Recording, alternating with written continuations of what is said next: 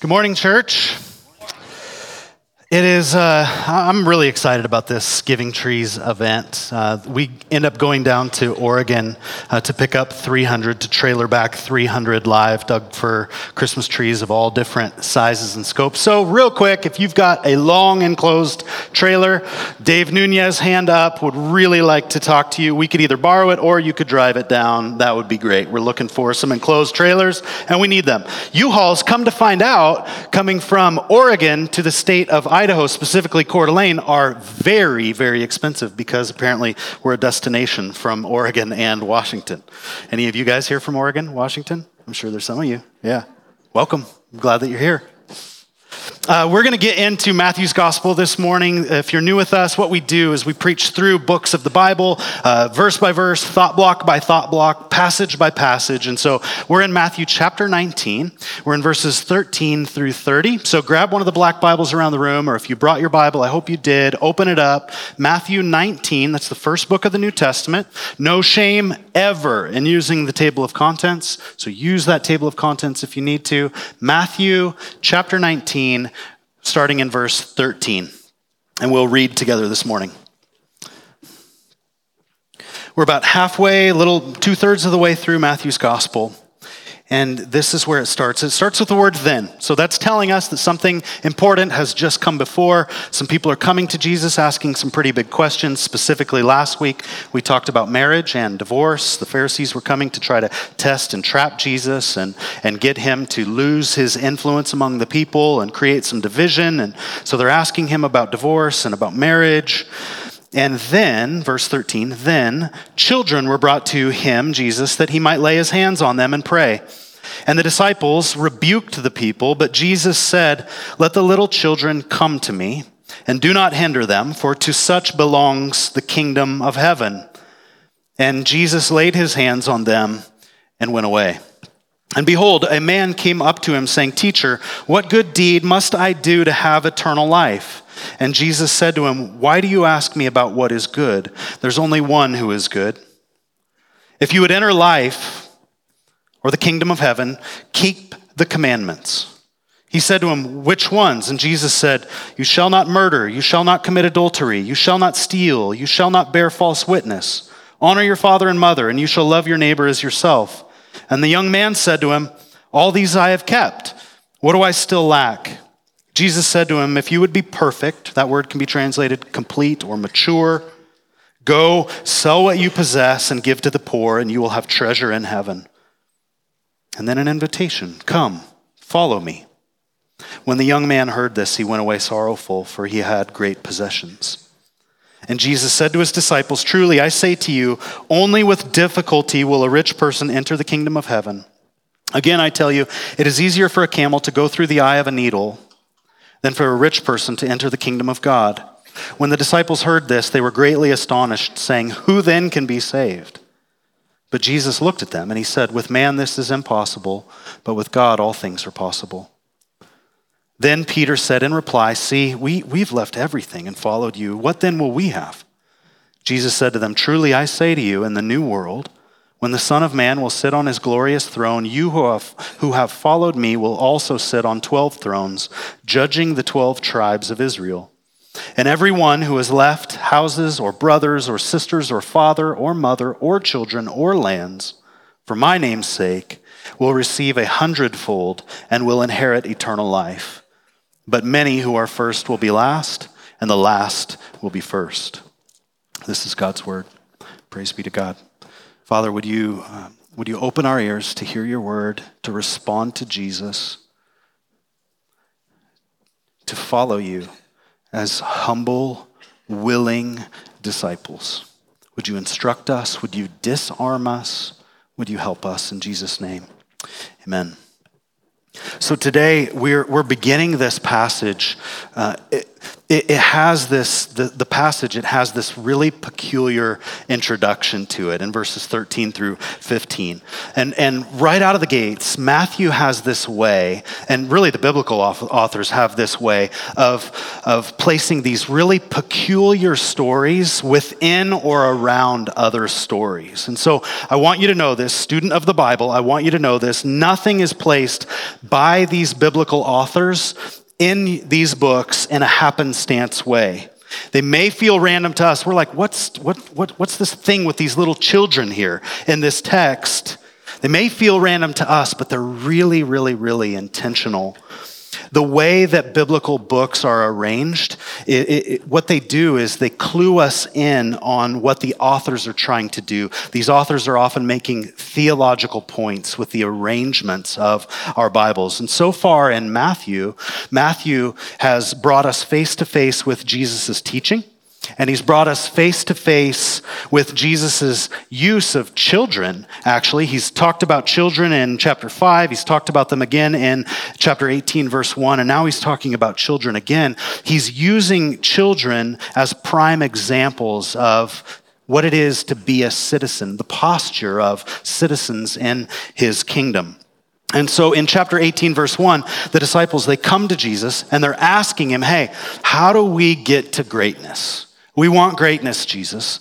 What does it look like for us to be great in your kingdom? And so what Jesus does is he actually pulls this little kid into the living room and he points to the child and he says, become like this kid in the way that she relates to God, and you'll have a really good example of what it is to be a citizen of God's kingdom. A few weeks ago when we taught on this in Matthew chapter 18, we saw that insignificance was a marker of children in Jesus' day. They were disregarded.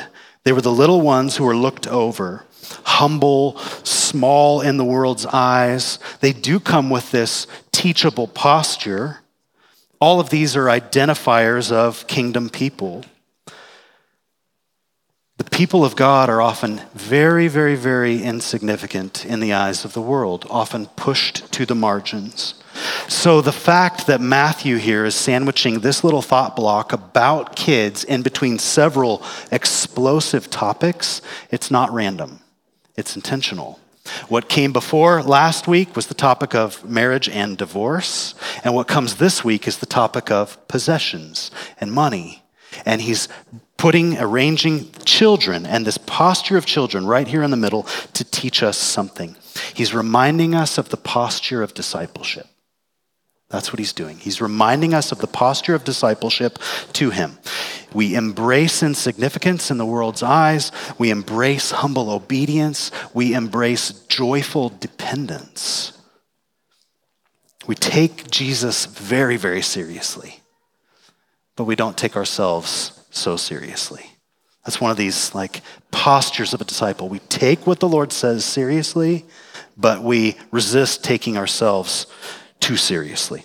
The disciples in this moment, they had completely forgotten this lesson, right? These guys, their short-term memory seems to reset all throughout the Gospels about every other day.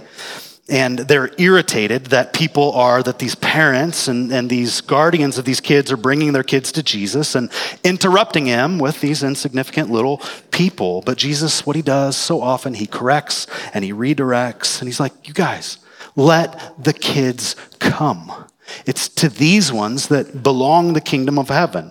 And so if nothing else, we actually see in real time here in this moment with Jesus, we see in real time the compassionate and gentle heart of God shown perfectly in the man Christ Jesus.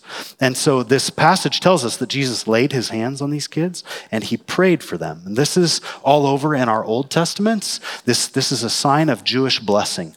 Regularly, a patriarch or a person of authority would place their hand on a person's head or on a child's head, and they would pray for them, and they would bless them, and they would prophesy essentially over them. Think of Isaac and Jacob and Esau, and then think of Jacob and his 12 sons at the end of Genesis as he lays his hands on them and he blesses them and prays for them. But this even this placing of the hands on a child's head is just at its core, it's just an affectionate response. Like when you don't know a little kid well, but you have affection for them, Appropriate touch is often just a hand on the head real quick, just a, hey, how are you? This oftentimes when kids come up to me and in this community, like I'll put my hands on their head and I'll just let them know that I love them. It's just a quick little scratch or a quick little affectionate touch just to let them know that I'm available to them and accessible to them and that they're safe. So that's a common way that you can just let kids know that you care about them. It's just a slight touch on the head. All right, that's some setup of why that section is there. But here is what I want for us this morning. This is what I want for us this morning. The reason that I want it is because I'm sure that this is what the text wants for us this morning. This is what Jesus wants for us this morning. He wants for us to remember and to be reminded of what he calls us to. What he calls us to. What does he call us to? He calls us to embrace a humble and a teachable posture before him, and to be able, with spiritual eyes, with self-aware eyes, to see the pull that our possessions have on us, and to do business with that notice this word by, to do business with the pull of our possessions by considering the reward of true discipleship to Jesus. What does true discipleship to Jesus look like? Whatever it is that you or I have to give up in order to follow Jesus closely is so worth it. Whatever you or I have to give up in order to follow Jesus closely is so worth it. So here's where we're going this morning. It's a 2-point sermon, super simple. The pull of our possessions and the reward of true discipleship to Jesus. Jesus has just had this series of encounters with his disciples, but also these religious power brokers of the day, the Pharisees and the Sadducees, and the disciples and these power brokers are all asking questions of him. They're asking questions of, what is it to be great in the kingdom? Who do I need to forgive? What does forgiveness look like for me? What about divorce? What about remarriage? And now this big one, how do I inherit eternal life? How do I know that I'm right with God? You can find this passage. It's paralleled also in Mark chapter 10 and Luke chapter 18 as well. So if you want to read these guys, they'll fill in more details around this account. But what we see in what I just read earlier in Matthew 19 is this man has great possessions. He comes up to Jesus asking him, what do I need to do to inherit the kingdom of God? But what we see is that these possessions of his are a great roadblock for him. His possessions are in between him and God. His possessions are in between him and Christ in that moment, who is God. But the man doesn't see it. He's not self-aware. He does not have spiritual eyes. But Jesus, through his kindness and through his questions, is helping him to see. So, what about you? What about you? Are the things that you are accumulating creating distance between you and God? Are the things that you're chasing and that you're running after creating distance between you and God? So if Jesus were to say to you, hey, I don't want you to be in pursuit of that, or I want you to think differently about this thing that you are pursuing, where would your tendency be? Would your tendency be to open yourself up to him and say, okay, Lord, I'm listening. What do you want of me? Or would your tendency be to kind of quiet his voice, to kind of distance yourself from what it is that you're hearing? I think that's a helpful diagnostic question for us. I'd imagine that if you're a follower of Jesus, his spirit is within you, that he's asking you in various ways to be generous with your money, to be generous with your home, to be generous with your calendar, to be generous in your relationships, to be generous with your things. And if, as I am saying that, as if we're as we're kind of considering this topic and subject of generosity, if you feel anxious when this subject comes up, there's a number of reasons why you might, good reasons why you might. That is, though, an indication that there's something going on. There's something there. There's something pulling. And I think the way that Jesus teaches on money and on possessions, he is consistently warning us of the pull that our wealth has on us. He's consistently kind of forecasting, hey, there's an anchor here threatening your joy. There's an anchor here threatening your allegiance to me. There's an anchor here. And so the question for us is, are you self-aware? Are you self-aware? Let's look at the pull of possessions here. In verses 16 and 17, Jesus, this man comes up to him. What do I need to do to inherit eternal life? I think he's sincere. I don't like the Pharisees previously are trying to trap Jesus, and the disciples, they just don't know what they're doing. They're just asking him questions, and he's giving them better answers. And this guy, what do I have to do to inherit eternal life? And eternal life here it's the first time eternal life, the phrase is used in Matthew's gospel, but it is synonymous with the kingdom of heaven. And this is a where am I at with God question, which is a really good question for every single one of us to ask on a regular basis. Where am I with you, Lord? How are we? Is there anything between us? Is there a wedge between us? Is there something creating distance between us? It's the best kind of question to ask. But Jesus' answer, it doesn't actually start at the place of the man's question because it's Jesus. It starts before. The Pharisees earlier in the first part of chapter 19 come up saying, hey, can we divorce our wives for any reason? And Jesus is like, let me tell you about marriage. Let me tell you about the beginning. He's going to take them back. Jesus is so good at getting into our hearts. Notice when it seems like he's doing these weird end arounds, can I just get a straight answer from you, Jesus? You feel this from the disciples throughout the Gospels, but he's always aiming at the thing under the thing. He's always trying to expose what our allegiances are and what our affections are. And so he answers him in verse 17. He says, why do you ask me about what is good? There's only one who's good. If you want to enter life, if you want to enter the kingdom, keep the commandments. And so this guy, he asks, this ruler, he asks about good deeds. It's a pretty scary question if you think about it. He's asking in some way, what's the price of entry? How do I get in? He's wealthy, so he's thinking through that paradigm and that dynamic. And Jesus asked the man, hey, why are you asking? Why are you asking this question? And so he directs this rich young ruler away from just good deeds, but he directs him up to see what is actually the standard by which you're measuring this? Who creates the standard of what is good to begin with? There's only one who is good. Where's your standard of good coming from? Which raised a question for me. Have you ever thought about where your standard of good comes from? Have you ever just thought about it at an existential level? Where does your standard of what is good and what is not good, where does it come from? We all have our own standards to measure good, and we all use them on a regular basis. This is why you get mad at the person who cuts you off and hits their brakes in traffic, because you have a standard that they're not living up to. But it's amazing to me, just in a broad brush sense, it's amazing that all people have such similar standards for good. Transcending cultures and times and languages. It's good to save a person's life, right? It's good to give the hungry food and water. This isn't everyone, but it's a vast majority of people would agree on these things. It's good to not spend all of your resources the moment you get them frivolously.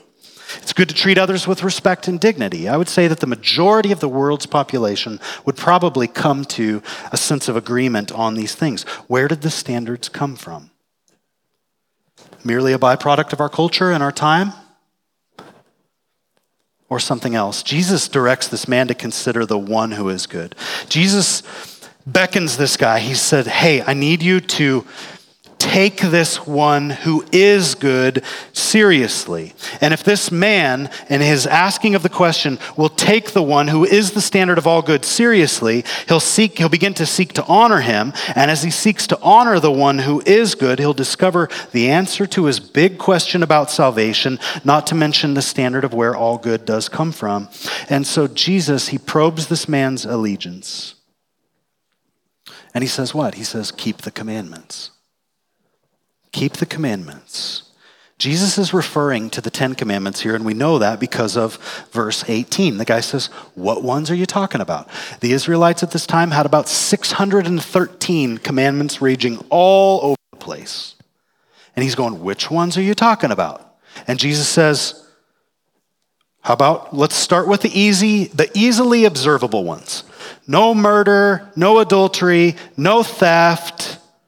What about bearing false witness? What about honoring your parents? What about loving your neighbor as yourself?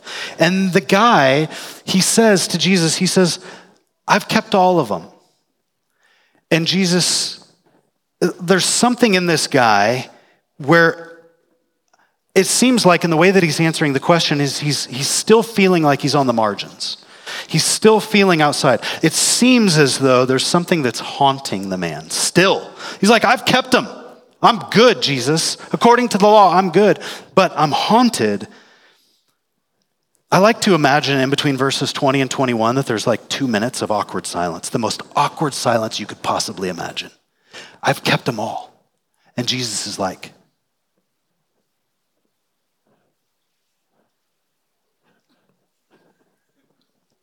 all of them? And the guy's like, all of them. And Jesus just goes, he looks at the disciples and they're like, right? Jesus is like, all of them. You're serious? Huh.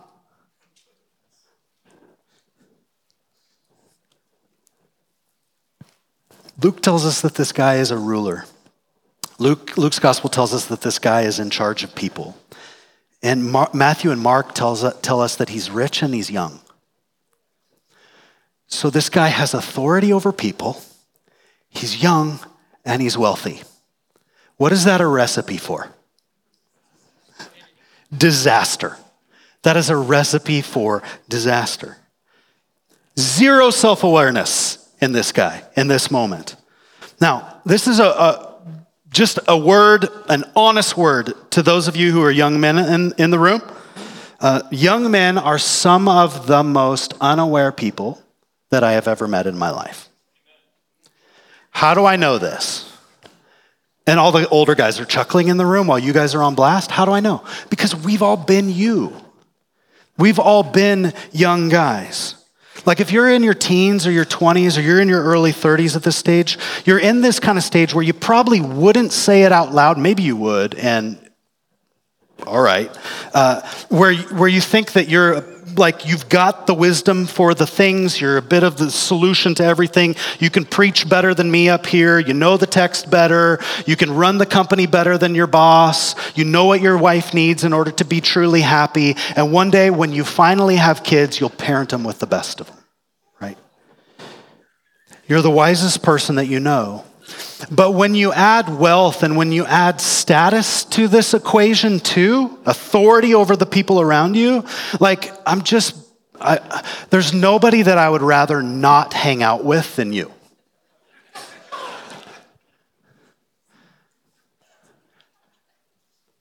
And there's a flip side. For the young guys in the room who are pursuing self-awareness, pursuing knowledge, pursuing opportunity, pursuing humility by the grace of God, there's almost no one that I would rather hang out with than you to be able to invest in you. But listen, young guys in the room, self-awareness is one of the most incredible gifts that you can give to the people around you. And here is a question that you can ask if you just want to start heading down the road of self-awareness. It's the question to the people who know you best and who live most closely with you: how do you experience me? And you can ask it in a number of different scenarios. How do you experience me in this moment? How do you experience me in that moment? How do you experience me? Now, this is me talking about the young guys in the room without self-awareness. This is me talking from my perspective, and some of the older guys are amening a bit. But here's the thing. Jesus isn't like us. He's 1 billion times better than we are. 1 billion. Mark 10:21 tells us that Jesus looks at this young man. It's the most peculiar thing. Do you know what Mark's gospel says? When he looks at this guy, what does Jesus do? He loves him. Mark's gospel tells us that he looks at the young man and he loves him. He looks at this unaware man who is standing in front of him, who thinks that he's kept the law of God with perfection, and he loves him. Do you ever look at somebody intently just trying to figure them out? Like, you're not just staring at them, but you're studying them. You're trying to figure out what makes them tick, who they are. That's the sense of what Jesus is doing here. And then Jesus speaks up and he confronts this young man who he loves. Notice that, who he loves, with the first of the 10 commandments. If you would be complete, if you would be perfect, if you would be mature, go sell your vast possessions, give them, not to me, not to my ministry, give them away to the poor, benefit the poor, and you'll have treasure in heaven. And then there's an invitation on the other side of that too. And follow me. Come and be with me. Be close to me. I'll bring you in. You can see my way. I'll rearrange everything for you. And not just security in this life, but Jesus knows that it affords this man security in the ages to come. And verse 22 tells us that the wind in this guy's sails just goes dead. A breeze is blowing in this man's heart and soul. Jesus responds to him, sell what you have, sell what you own, follow me. And the guy doesn't want it. He feels sorrow. He feels grief. Why? Matthew tells us it's because he had great possessions. This man loved his gold more than he loved his God. The pull of his possessions, the pull of his wealth, the identity that he got through them was clouding his view. But here Jesus is identifying with the guy, loving him and confronting him. And so, hear this, Jesus loves this man. This man represents you and I. Jesus loves you and I too much to let him, too much to let us sacrifice ourselves at the altar of greed. He loves us too much to let us sacrifice ourselves at the altar of greed.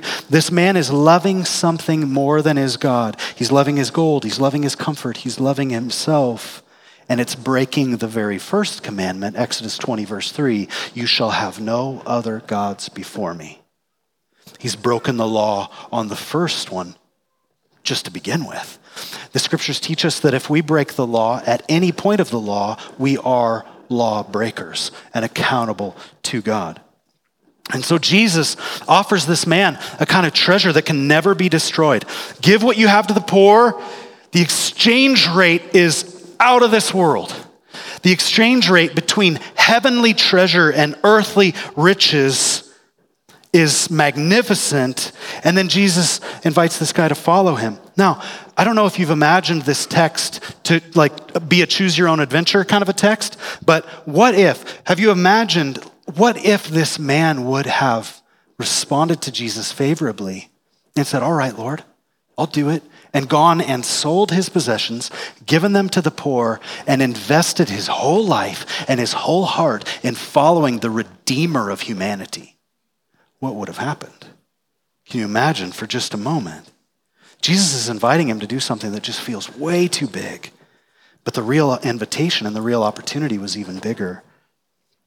Maybe for you, relocating your earthly possessions in service of building the kingdom of Jesus and in service to his church, maybe it feels too big for you.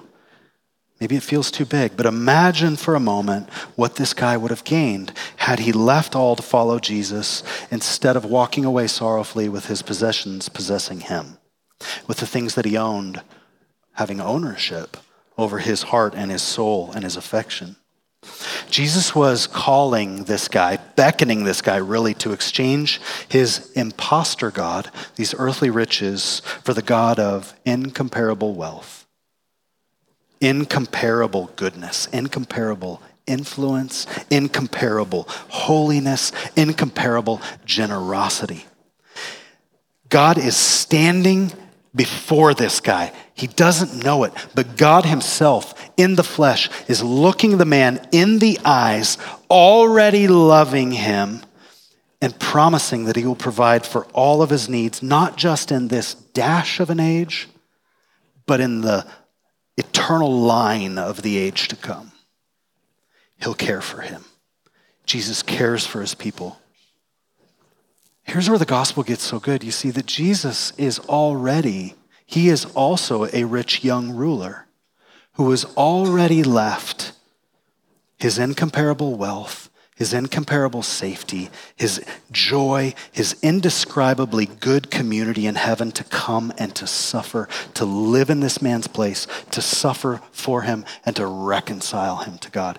Jesus has left everything that he has to be able to give this man everything that he is and everything that he has. And he's offering his wealth not just to those who give away what they have to the poor and who can never repay, but even to those, he's offering it to those who in just a moment will reject him. Maybe that's you in the room. He's calling you to himself. He's offering you himself. And you or I have a choice. Followers of Jesus, every day we have a choice. We move closer to him or we walk away from him or move further from him. But people who are on the edge of faith in Christ for the very first time have a choice too. He's offering you joy. He's offering you abundant life. He's offering to take care of you. He's offering a place in his family. He's offering you eternal life. He's offering you his Spirit, who is the seal, who guarantees your inheritance for the day of redemption. He's God of the universe, and this little small place in North Idaho is speaking to you right now, offering himself to you. What do you do with his offer? Paul writes about Jesus in 2 Corinthians 8:9. He says, for you know, he's writing to the church, he's writing to believers, you know the grace, the unmerited favor of our Lord Jesus Christ. You know it, you've experienced it. Though he was rich, yet, so at the Father's side, in the heavenly places, yet for your sake, for our sake, Jesus became poor. He took on our humanity. He was born of low estate, humble, in a manger, to be mistreated by us, put to death by us. He became poor. He became the definition of poverty so that you, by his poverty, might have his riches, might become rich, might be reconciled to God, the maker of our souls. Timothy Keller, he says, Jesus is saying to this man, I won't ask you to do anything I haven't already done. Jesus is not asking the man to do anything he hasn't already done. I'm the ultimate rich young ruler who has given away the ultimate wealth in order to get you. Now you need to give away yours to get me, because there's something in the way. The pull of this man's possessions were between he and God, a roadblock, but Jesus is offering something better. Here's the second point. The reward of our true discipleship. So we see there's pull of possessions, but there's also a reward of true discipleship to Jesus in verses 28 through 30. Wealth can be a formidable enemy to our dependence on God. Our possessions, the things that we own, the things that we're chasing, the money that we're chasing, the status that we're chasing, can be a formidable enemy to our dependence on God. And if you and I understand more and more that Jesus is the ultimate rich young ruler, it's going to change our attitude toward money and toward possessions. Wealth has a potent way of promising us freedom. With wealth, you can go where you want, when you want, how you want. You're never stuck. Promises freedom. Wealth purchases control. You can do what you want. If the bottom falls out on you, you can just buy your way out. Wealth promises security. You don't have to fear not having enough. Wealth satisfies material cravings. So I cannot be the only person in the room who feels a rush in my head and my heart when I buy something new. Am I alone? Jesus spoke so much about money and possessions because there's not a person in the world who's not tempted to put our trust in it. 100% me. Those who are wealthy aren't the only ones in danger of a love of money. Paul would write to a young disciple and he'd say, for the love of money is a root, it's one of the roots of all kinds of evil. In my experience, it's often the poor, the people who have lack, who are also in just as much danger. Because with money, there's a strong tendency to see it as, and wealth as a way out of discomfort, a way out of lack, a way out of bondage to the mundane. We see wealth as a rescuer, giving us freedom, giving us power, giving us mobility, giving us significance. This is why Jesus looks at these disciples as intently as he did this rich young ruler. And he said in verse 23 and 24, he goes, only with difficulty will a rich person enter the kingdom of heaven. Again, I tell you, it's easier for a camel to go through the eye of a needle than for a rich person to enter the kingdom of God. So these disciples, they're astonished, and they say, wealth is a sign of blessing in their day, that God has blessed them. And so they must, if people are wealthy, they must be doing something right. God is blessing them with material good. And so that's likely the framework of this rich young ruler, that God has blessed him. And the disciples are kind of living in that same world, pulled by that same sway. And they're astonished, and they say, who can be saved? Which is the right question. Who can be saved? Who can be saved? Those who depend on Jesus as their wealth. Those who depend on Jesus as their justifier. Those who depend on Jesus as their security, as their advocate, as their healer, as their hope giver, as the sovereign one who is in ultimate control. Jesus is the rich ruler who supplies all of our needs, the only one who has beaten death by his own authority. The only thing that you and I can do to inherit eternal life is to place our trust in Jesus over every god that this world presents us. And it's not just like for the first time. It's consistent in our day because our gods move and change. They adapt. Our affections are consistently swayed by other things. One day it's a car, the next day it's a house, the next day it's a paycheck, the next day it's this thing, the next day it is that thing. But Jesus here is exclusive. He's exclusive. You shall have no other gods before me. The Bible teaches that it's impossible for any man or woman to come to God on the basis of their works, to come to God on the basis of our performance, to come to God on the basis of our good deeds or our merit. But there's this line in this text, but with man this is impossible, but with God all things are possible. With God it's possible to come to him on the basis of grace. Who then can be saved? Those who depend on God's goodness, those who depend on God's mercy, those who depend on God's invitation, those who take Jesus at his word.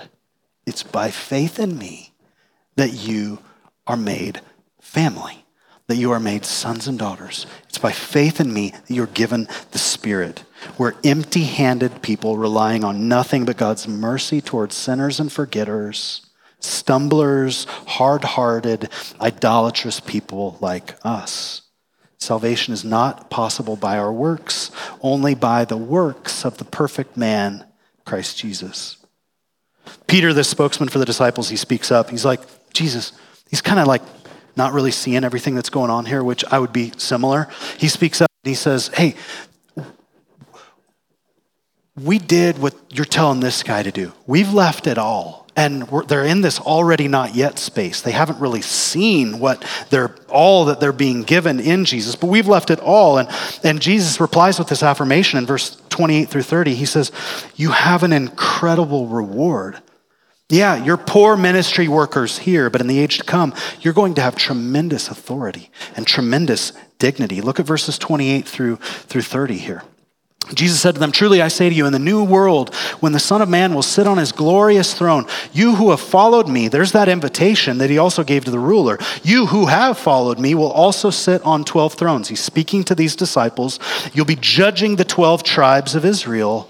In verse 29, and everyone who has left houses or brothers or sisters or father or mother or children or lands, everybody who has done that, who has given up something for my name's sake will receive 100-fold and will inherit eternal life. But many who are first will be last and the last will be first. The Son of Man will take his seat on his glorious throne.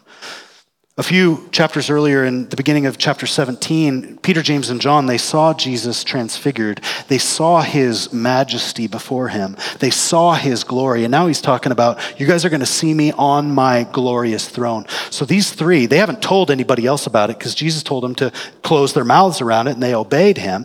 So there's 9 other disciples who haven't seen Jesus' majesty like that. But Peter, James, and John, they can imagine him sitting and ruling with this kind of authority that they saw him with at the transfiguration. The other 9 disciples, though they're not seeing that, they've still left all that they had on faith to follow Jesus. And he's promising all 12 of them together that they will have tremendous privilege, tremendous authority, tremendous dignity. They'll participate in this final establishment of the kingdom of God on earth. They'll be made kings over all the earth for eternity. That's the exchange rate with a magnificent return. Consider that.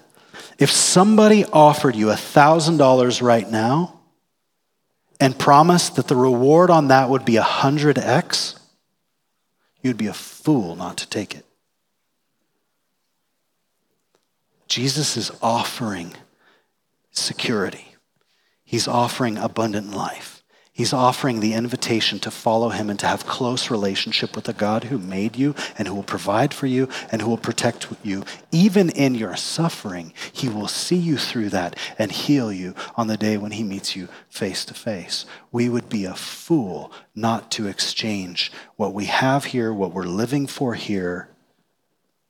We'd be fools not to exchange that in order to follow him. We'd be fools.